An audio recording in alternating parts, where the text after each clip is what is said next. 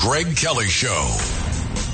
Just watching Joe Biden get off the plane in Dover, Delaware. Dover, Delaware is a great big Air Force base there.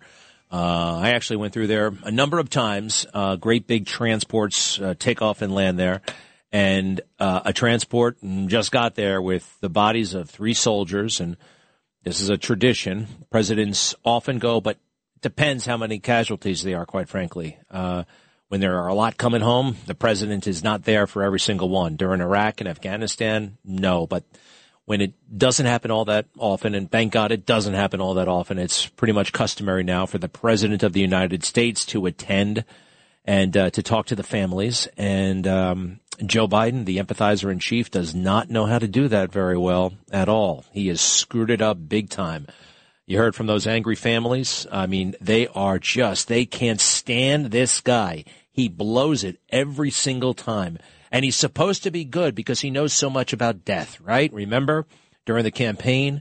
You know, he lost his daughter and his wife in 1972 in a horrible car crash. It's amazing, though, but Joe Biden tries to kind of exaggerate what happened. I mean, it was terrible what happened. It was a long time ago.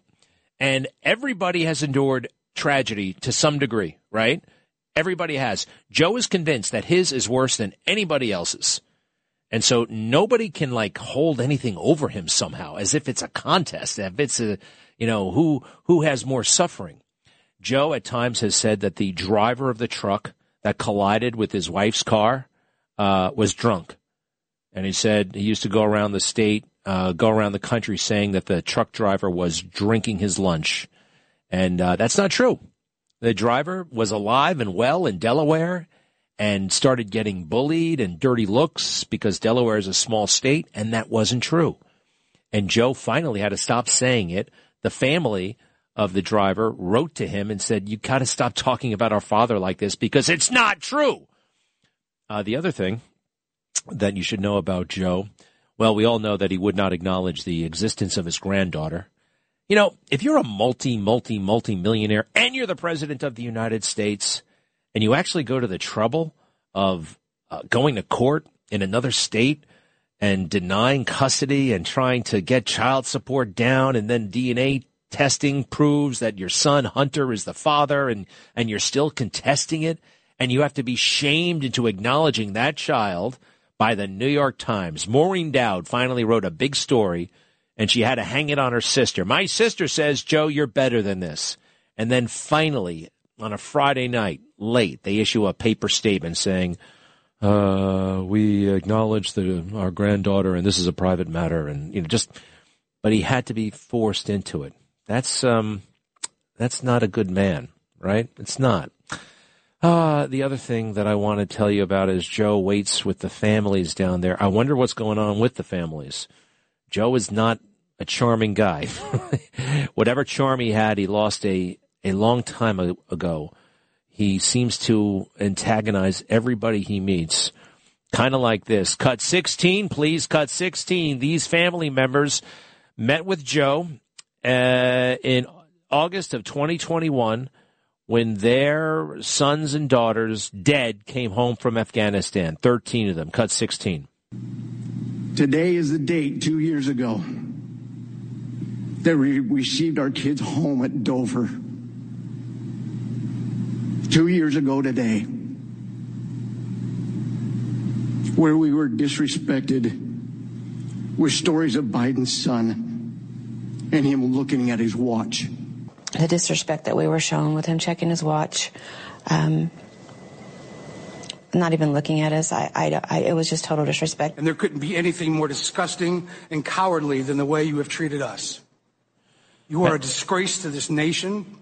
You have no business having ultimate command over our military, and I regret not saying that to your face when I had the opportunity in Dover. Well, I stood there on the tarmac watching you check your watch over and over again. All I wanted to do was shout out, it's 2:30. But out of respect to the other grieving families, I bit my tongue once again. We're going to be talking to one of the men you just heard from, one of the family members, the Darren Hoover, the father of Staff Sergeant Taylor Hoover, who was killed in Afghanistan, going to be on the phone with us in about 20 minutes. This is what history wrote of that day. The families, you just heard how they were insulted in the watch moment. A big book was written about the Biden administration by a guy named Frank Foer. It's like a liberal Atlantic magazine editor. This is what he wrote about that day. The bodies of the dead troops were flown to Dover Air Force Base for a ritual known as the dignified transfer. Flag-draped caskets are marched down the gangway of a transport plane and then driven to the base's mortuary and prepared for burial.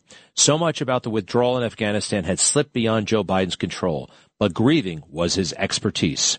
If there was one thing that everyone agreed Biden did more adroitly than any other public official, it was comforting survivors. The Irish journalist Fintan O'Toole labeled him the designated mourner. Goodness gracious. By the way, he's no good at that. He's maudlin and unctuous and phony. Accompanied by Mark Milley, Tony Blinken, Lloyd Austin, and his wife, Jill, Biden arrived clad in black. They made their way to a private room where grieving families gathered. Even before Biden began to offer condolences, he knew he would be standing face to face with raw anger. A father had already turned his back on Lloyd Austin and angrily shouted at Milley, who held up his hands in the posture of surrender. When Biden entered, he shook the hand of Mark Schmitz of Missouri, who lost his 20-year-old son, Jared. In his sorrow, Schmitz couldn't decide whether he wanted to sit in the presence of the president. According to a report in the Washington Post the night before, he had told a military officer that he did not want to speak to the man he blamed for his son's death. In the morning, he changed his mind. Schmitz couldn't help but cast spiteful glares in Biden's direction. When Biden approached, he held out a photo of Jared. Don't you ever forget that name. Don't you ever forget that face. Don't you ever forget the names of the other 12, and take some time to learn their stories. I do know those stories, Biden retorted. What a crazy thing to say. You just got there. And a retort, like he needed a comeback. He is a vicious, mean guy. After the dignified transfer, the family is piled onto a bus. Not a nice way to put it, by the way. And I'm watching the president right now at Dover. I hope he didn't screw this up like he did the last one. And maybe he left his watch at home. After the dignified transfers, the families piled onto a bus. A sister of one of the dead screamed across the tarmac in Biden's direction, "I hope you burn in hell. That was my brother." Of all the moments in August, this was the one that caused the president to second-guess himself.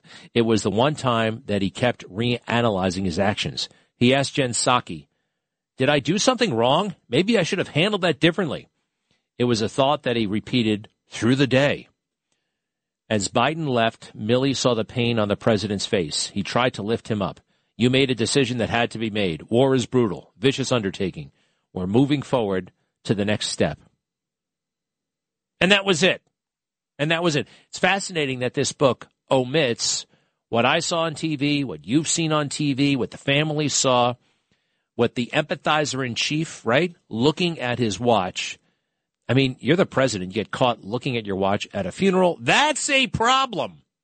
That's a real problem, don't you think? Anyway, hey, if you don't mind, the new guy, what's his name again? This is the new guy. Thomas. He's all he's all of 20 years old, and we're going to talk to the newest employee at WABC, or he's an intern or something along those lines. Thomas is fresh from Fordham University, and have a seat. Thomas, hi, how are you? Greg, I'm doing good. How are you doing? How old are you? I'm 23. You're 23? Yeah. So that means you were born in 2001? 2000. Damn. I know. Do you remember the first time you sent or received an email?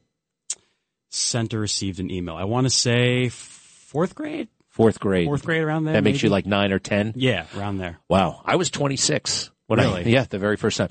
And when did you first get a cell phone? Ooh. So my parents were very strict about giving me a cell phone, right? Because they were all, the technology is not something you want to wrap your life around. And they're right. But I would say I was around 15, so 8th grade, towards the end of 8th grade. That's still a kid. And Yeah. then did you, so that we're talking 8 years ago. when Donald Trump's running for president. And what do you do now? What apps are you on? So I have gone on a little self-reflection journey, a little bit of a renovation, if you will. I've gotten off of Snapchat. I'm starting to really lower my presence on Twitter and Instagram. Hey, what's your name again? Thomas. Can we send a regular guy in here, a regular kid who can give me an idea of what the people are doing? You're like this superhuman. You're so mature. I was hoping for, no, I'm only kidding, Thomas. Good for you. You're getting off all that stuff. Yeah, I think coming from Fordham and being in WFUV is, the radio station. Yeah. So what did you major in? Journalism. And you worked at the radio station. Okay. Keep going. So I think it's a weird predicament because what we have to do as a sports person there, it's all internet, being online, internet, traffic, right? So to me, I look at it and I go, yeah, I can most days do without the internet. I can get my news from Twitter. I can get my news where if I listen to you guys, but there's days where I just kind of look at it and go, man, this is just not someplace you want to wrap your head around 24/7. So, like for you, the internet, which Twitter is the internet, right? Yeah. I mean, Instagram. Twitter and the internet, that's work. Yeah. Sometimes, yeah. So what do you do when you're unplugging? I actually read a book. I'm reading David Goggins' books. I just wrapped up. That Navy SEAL guy? Yeah. I'm a little skeptical of that guy, to be honest. I have to say, one of my friends recommended his memoir to me. And? It was very good. Oh. Because I think with that book, there's activities to do in it, and it's all mind exercises. And I thought, wow, this is really helpful, and it gives you a different perspective on how to go about your life. And then the other thing that I do is I go to the gym. A typical 23-year-old will probably say that to you if you go up to the street and say, hey, what do you do in your free time? Oh, yeah, I go to the gym. Because that's the new thing now, right? Because everyone wants this release. They want this place to escape, to unwind from everything. And that's one of the things that people my age do now. I thought you were going to say everybody wants to be ripped, because to be on Instagram, you gotta look a certain way. You gotta have the abs of steel. You gotta have a six-pack, right? Well, yeah. I mean, depends on how you go about that. But, yeah, that is the unrealistic bar, I guess. And how do you go about dating? I try not to think about it, because this is where I try not to wrap my head around too many things. Because if you put a lot of effort into one thing and you try to force things to go a certain way in your life, I've found it's not going to work. And to me, I've just kind of sat back and waited for the right opportunity. I have to keep my head down and work on the priorities that are in front of me. Okay, Ralph Waldo Emerson, it's been nice meeting you, and good luck on your journey. I guess we'll all be working for you someday, it sounds like. What do you want to be? What do you ultimately want to be? Long term? Yeah. I like to do what you do, but sports oriented, maybe. Did it ever cross your mind to join the military? No. We've had family members in the military in my family, and I think from my parents' perspective, because they had family members who served, one of them didn't make it home. And I think that was a lot for my family to process. And this is back in World War II when people were just going left and right. And I think that was the moment where they said, I don't know if this is something I want my kids to do, my grandkids to do. But we have a lot of respect for what those guys do, and it's unbelievable how they can get through some of those things. Well, number one, I would never try to talk anybody into it. Seriously, I would never ever do that. I would never try to talk anybody out of it either. And it's an individual choice. And quite frankly, actually, I might say you got to think long and hard before you do it now. Yeah, especially with how woke and crazy everything has gotten. Yeah. All right, so we're looking live right now at Dover Air Force Base, where Joe Biden is next to his wife, the Secretary of Defense, Chairman of the Joint Chiefs of Staff, and they're waiting for the caskets to come off. Joe wisely has his hands behind his back. Yeah. Not to critique the funeral, but no, that's probably, I think he's been briefed. So maybe, just maybe, he won't infuriate as many people as usual. Thank you, Thomas, and we'll be right back. Greg Kelly on 77 WABC. When you need mealtime inspiration, it's worth shopping Kroger, where you'll find over 30,000 mouth-watering choices that excite your inner foodie. And no matter what tasty choice you make, you'll enjoy our everyday low prices, plus extra ways to save, like digital coupons worth over $600 each week. You can also save up to $1 off per gallon at the pump with fuel points. More savings and more inspiring flavors make shopping Kroger worth it every time. Kroger, fresh for everyone. Fuel restrictions apply.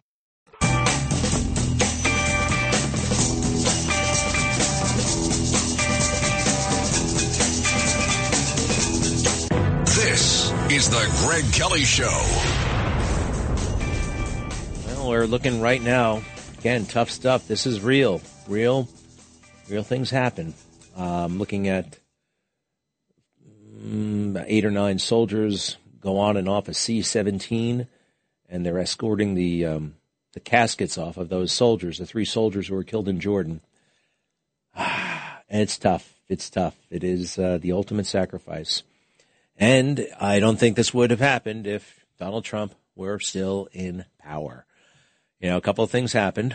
We went through this. Joe Biden was so anxious to get the nomination, so desperate to become president, that he made all kinds of promises and guarantees to the left. I'm going to take us off fossil fuel. I guarantee it. Getting right in that young lady's face and making those crazy promises in public. Canceling the Keystone Pipeline, making us more reliant on foreign oil. Joe Biden antagonized and jeopardized our relationship with Saudi Arabia. Saudi Arabia was very reluctant to give us more oil after Joe Biden called the prince over there a pariah, and that we're not going to sell him any more weapons. And when you say something like that, well, there are consequences. So Iran was heavily sanctioned under the Trump administration. Those sanctions were lifted. All kinds of money started flowing into Iran, and all kinds of money started flowing out of Iran to Hamas in Gaza and to the Houthis in Yemen. And with the money and the cash and the backing of Iran, they got more and more aggressive.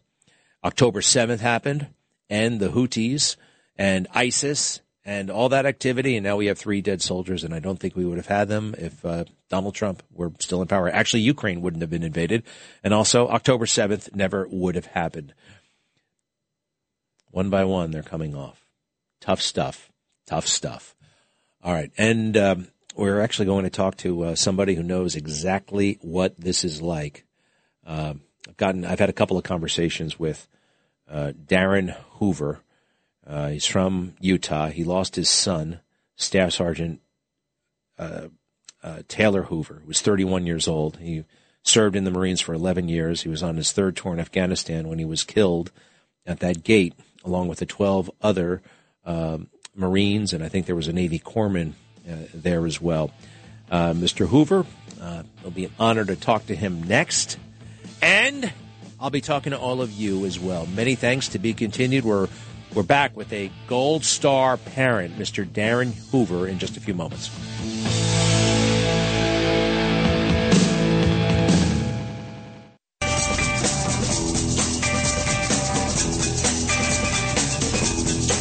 You're listening to the Greg Kelly Show. Well, we all know the bad news that came this week when we learned about those 3 soldiers who were killed in Jordan, American soldiers killed in an Iranian-backed terror attack, and got us thinking about, well, lots of things when it comes to service and when it comes to the administration, Joe Biden, and got me thinking about what happened in August of 2021, our horrendous and botched withdrawal from Afghanistan. The Marines and soldiers we needlessly lost at that time, and Joe Biden's insensitivity to the families. But I'm joined right now by Darren Hoover. Darren lost his son, Marine Staff Sergeant Taylor Hoover, who was 31 years old back in August of 2021, one of the 13 Marines. And Darren Hoover has been outspoken about, well, what happened to his son and Joe Biden's mishandling of the entire affair. But Darren Hoover, great to talk to you again. How are you? Doing pretty good, Greg. Doing pretty good. Thank you for asking. This is a moment that you've been through before. It's happening right now, the dignified transfer and you've been in the room where Joe Biden comes in and talks to the families. What are these families? I'm not talking about emotionally. I want to get to that, but what's actually happening logistically right now with these families? So they're at the air base in the building. I can't think of the name of it. The USO building. There we go. USO building.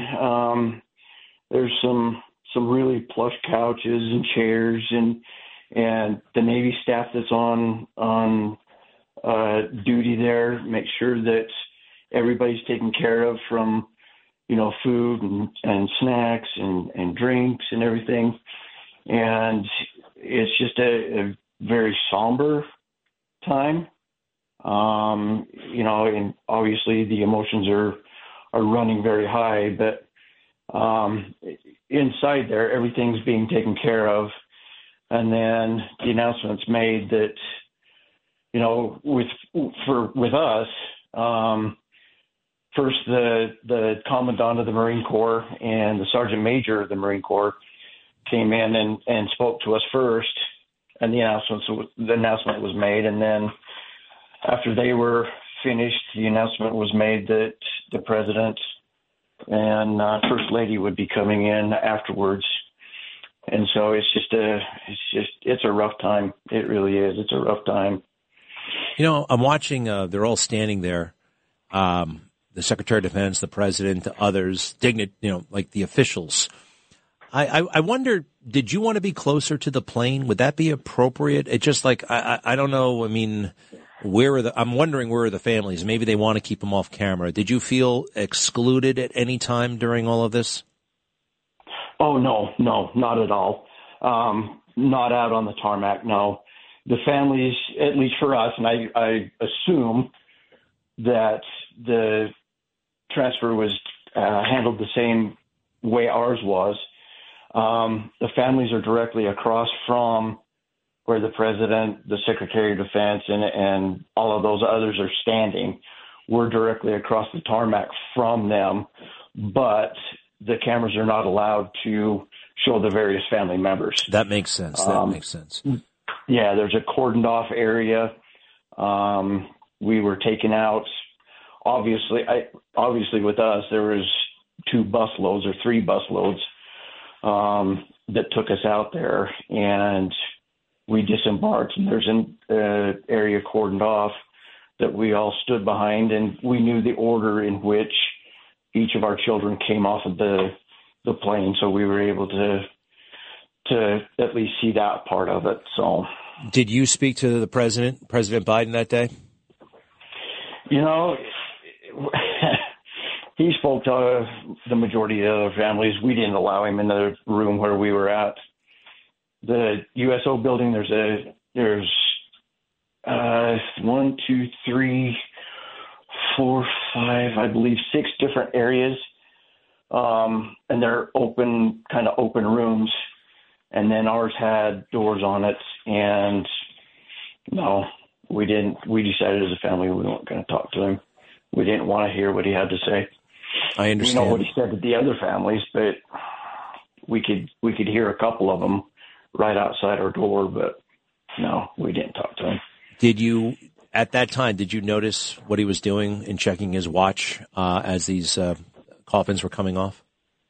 Oh, absolutely. We were standing directly across from him. I watched it every time that one of our kids came off that plane. He did it every single time. Every time. And he was called out for it, bless her heart. Our daughter screamed at him as he was walking away to go back into the vehicles to head over to Air Force One, and let him have a piece of her mind. And rightfully so. She had every right to do it. That's, and she told him where to go, right? Yeah. I don't know if you realize this, but that's in a book. That's in a book. It's called The Last Politician, Inside Joe Biden's White House and the Struggle for America's Future. And that I hope you burn in hell. That was my brother. That's actually in the book. But what's not in the book is what part of what prompted it, I guess, was that the insensitivity and looking at the watch. But that was a historic moment. It's been brushed off and kind of covered up by a lot of people. Can you tell us, what was your son's specialty? Taylor, your son, what did he do in the Marine Corps? So ultimately he was the, platoon commander for his platoon, company commander, for his company that he was in charge of,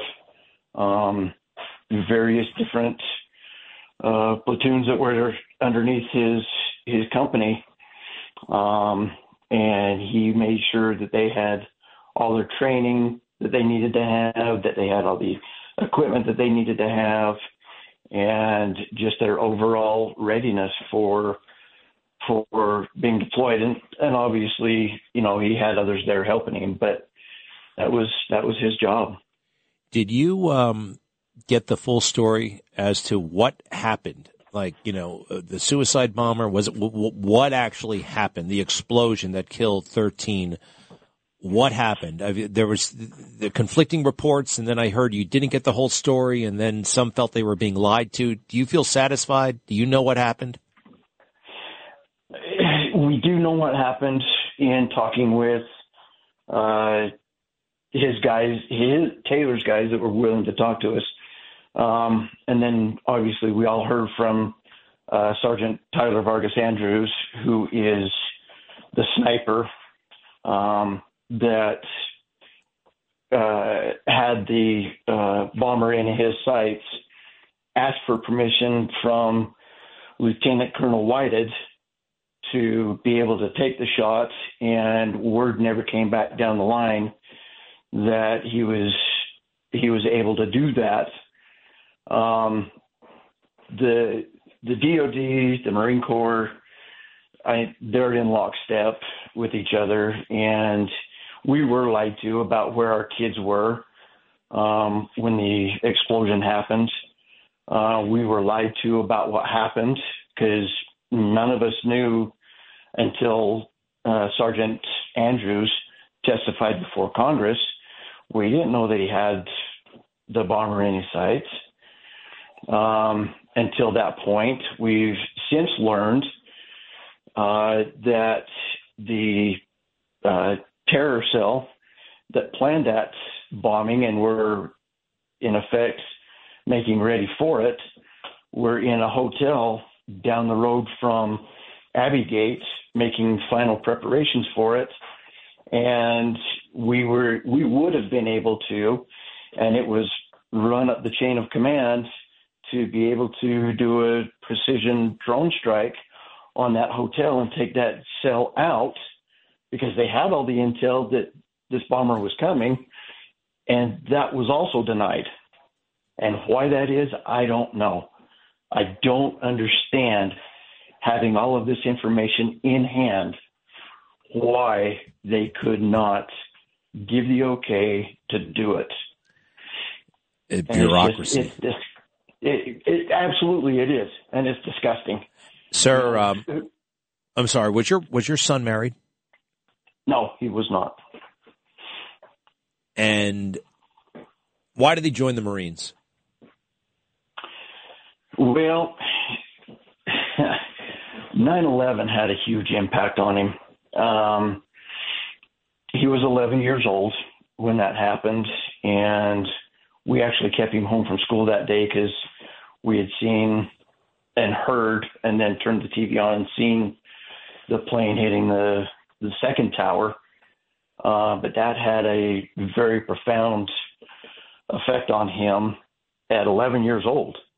And he told us right then and there that, I'm going to be a Marine. And we're like, we're thinking, his mom and I are thinking, well, okay, he's 11 years old. Maybe he'll change his mind. Maybe he won't, and just kind of let it go. But Taylor was always the big helper. He would fight for the little guy. He was the anti-bully. He was the big teddy bear, but with a tough exterior. And so in high school, his junior year in high school, the recruiters were coming around, and he would always go talk to them, and he'd always go be around them because they were cool in their fancy uniforms. And, you know, the Marine Corps uniforms, at least for me, and I know it was for him, they're the best. They're dress blues. Yeah. And so when he became a senior, between his junior year and his senior year, he was playing football too, but was working out. He knew what he needed to do. And senior year, he began working out with the Marine Corps.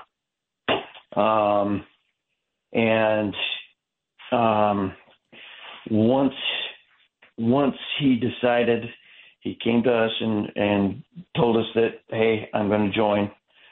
I want to do this. And we said, well, okay, give us a year after you graduate from high school.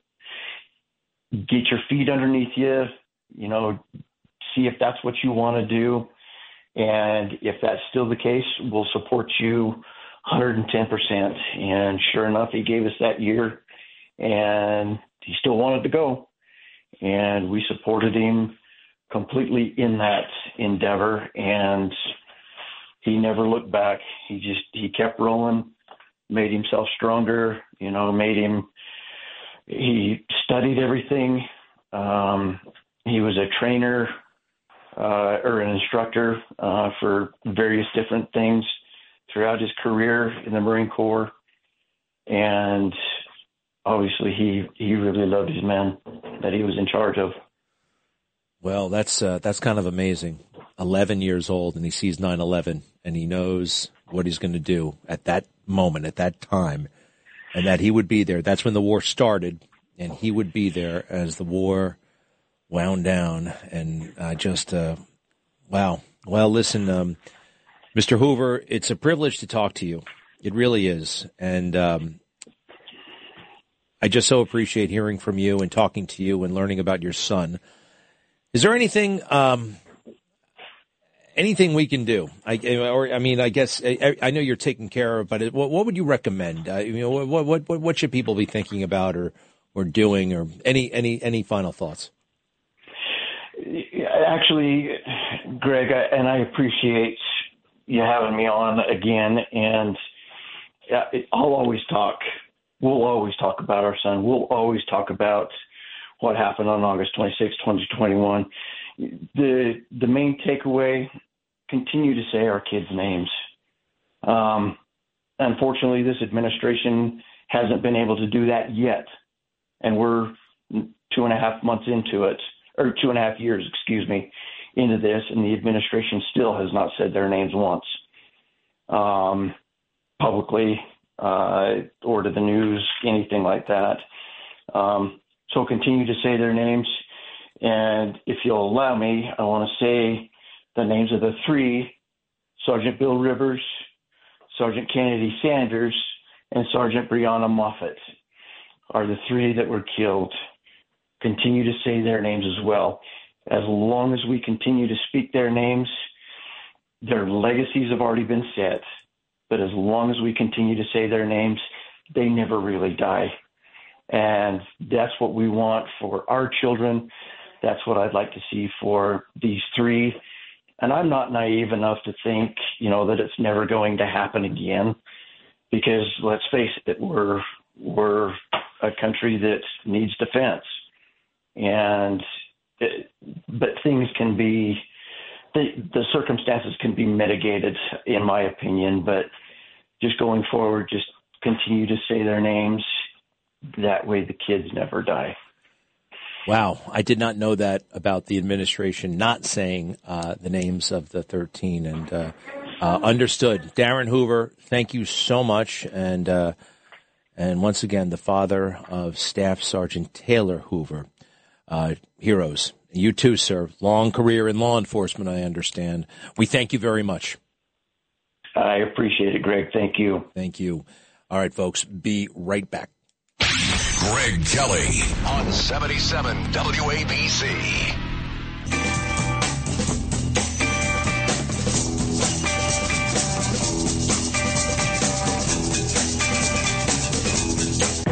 This is the Greg Kelly Show. Hey, this just in. The actor Carl Weathers has died. Carl Weathers, dead at the age of 76. Perhaps best known for the role of Apollo Creed in the Rocky movies. He was magnificent in Rocky. Wow, Apollo Creed, loosely based on Muhammad Ali. The charisma, the dynamism, I mean, my goodness gracious. And in the ring and, you know, when he was getting ready for the fight and the conversations with the promoters, just incredible. And he came back for Rocky 2, Rocky 3, and others. What else was he in? Action Jackson was a big kind of franchise for him for a while. He was also in Force 10 from Navarone. Played a soldier, like a what do you call it? Like an engineer bomb expert. Carl Weathers.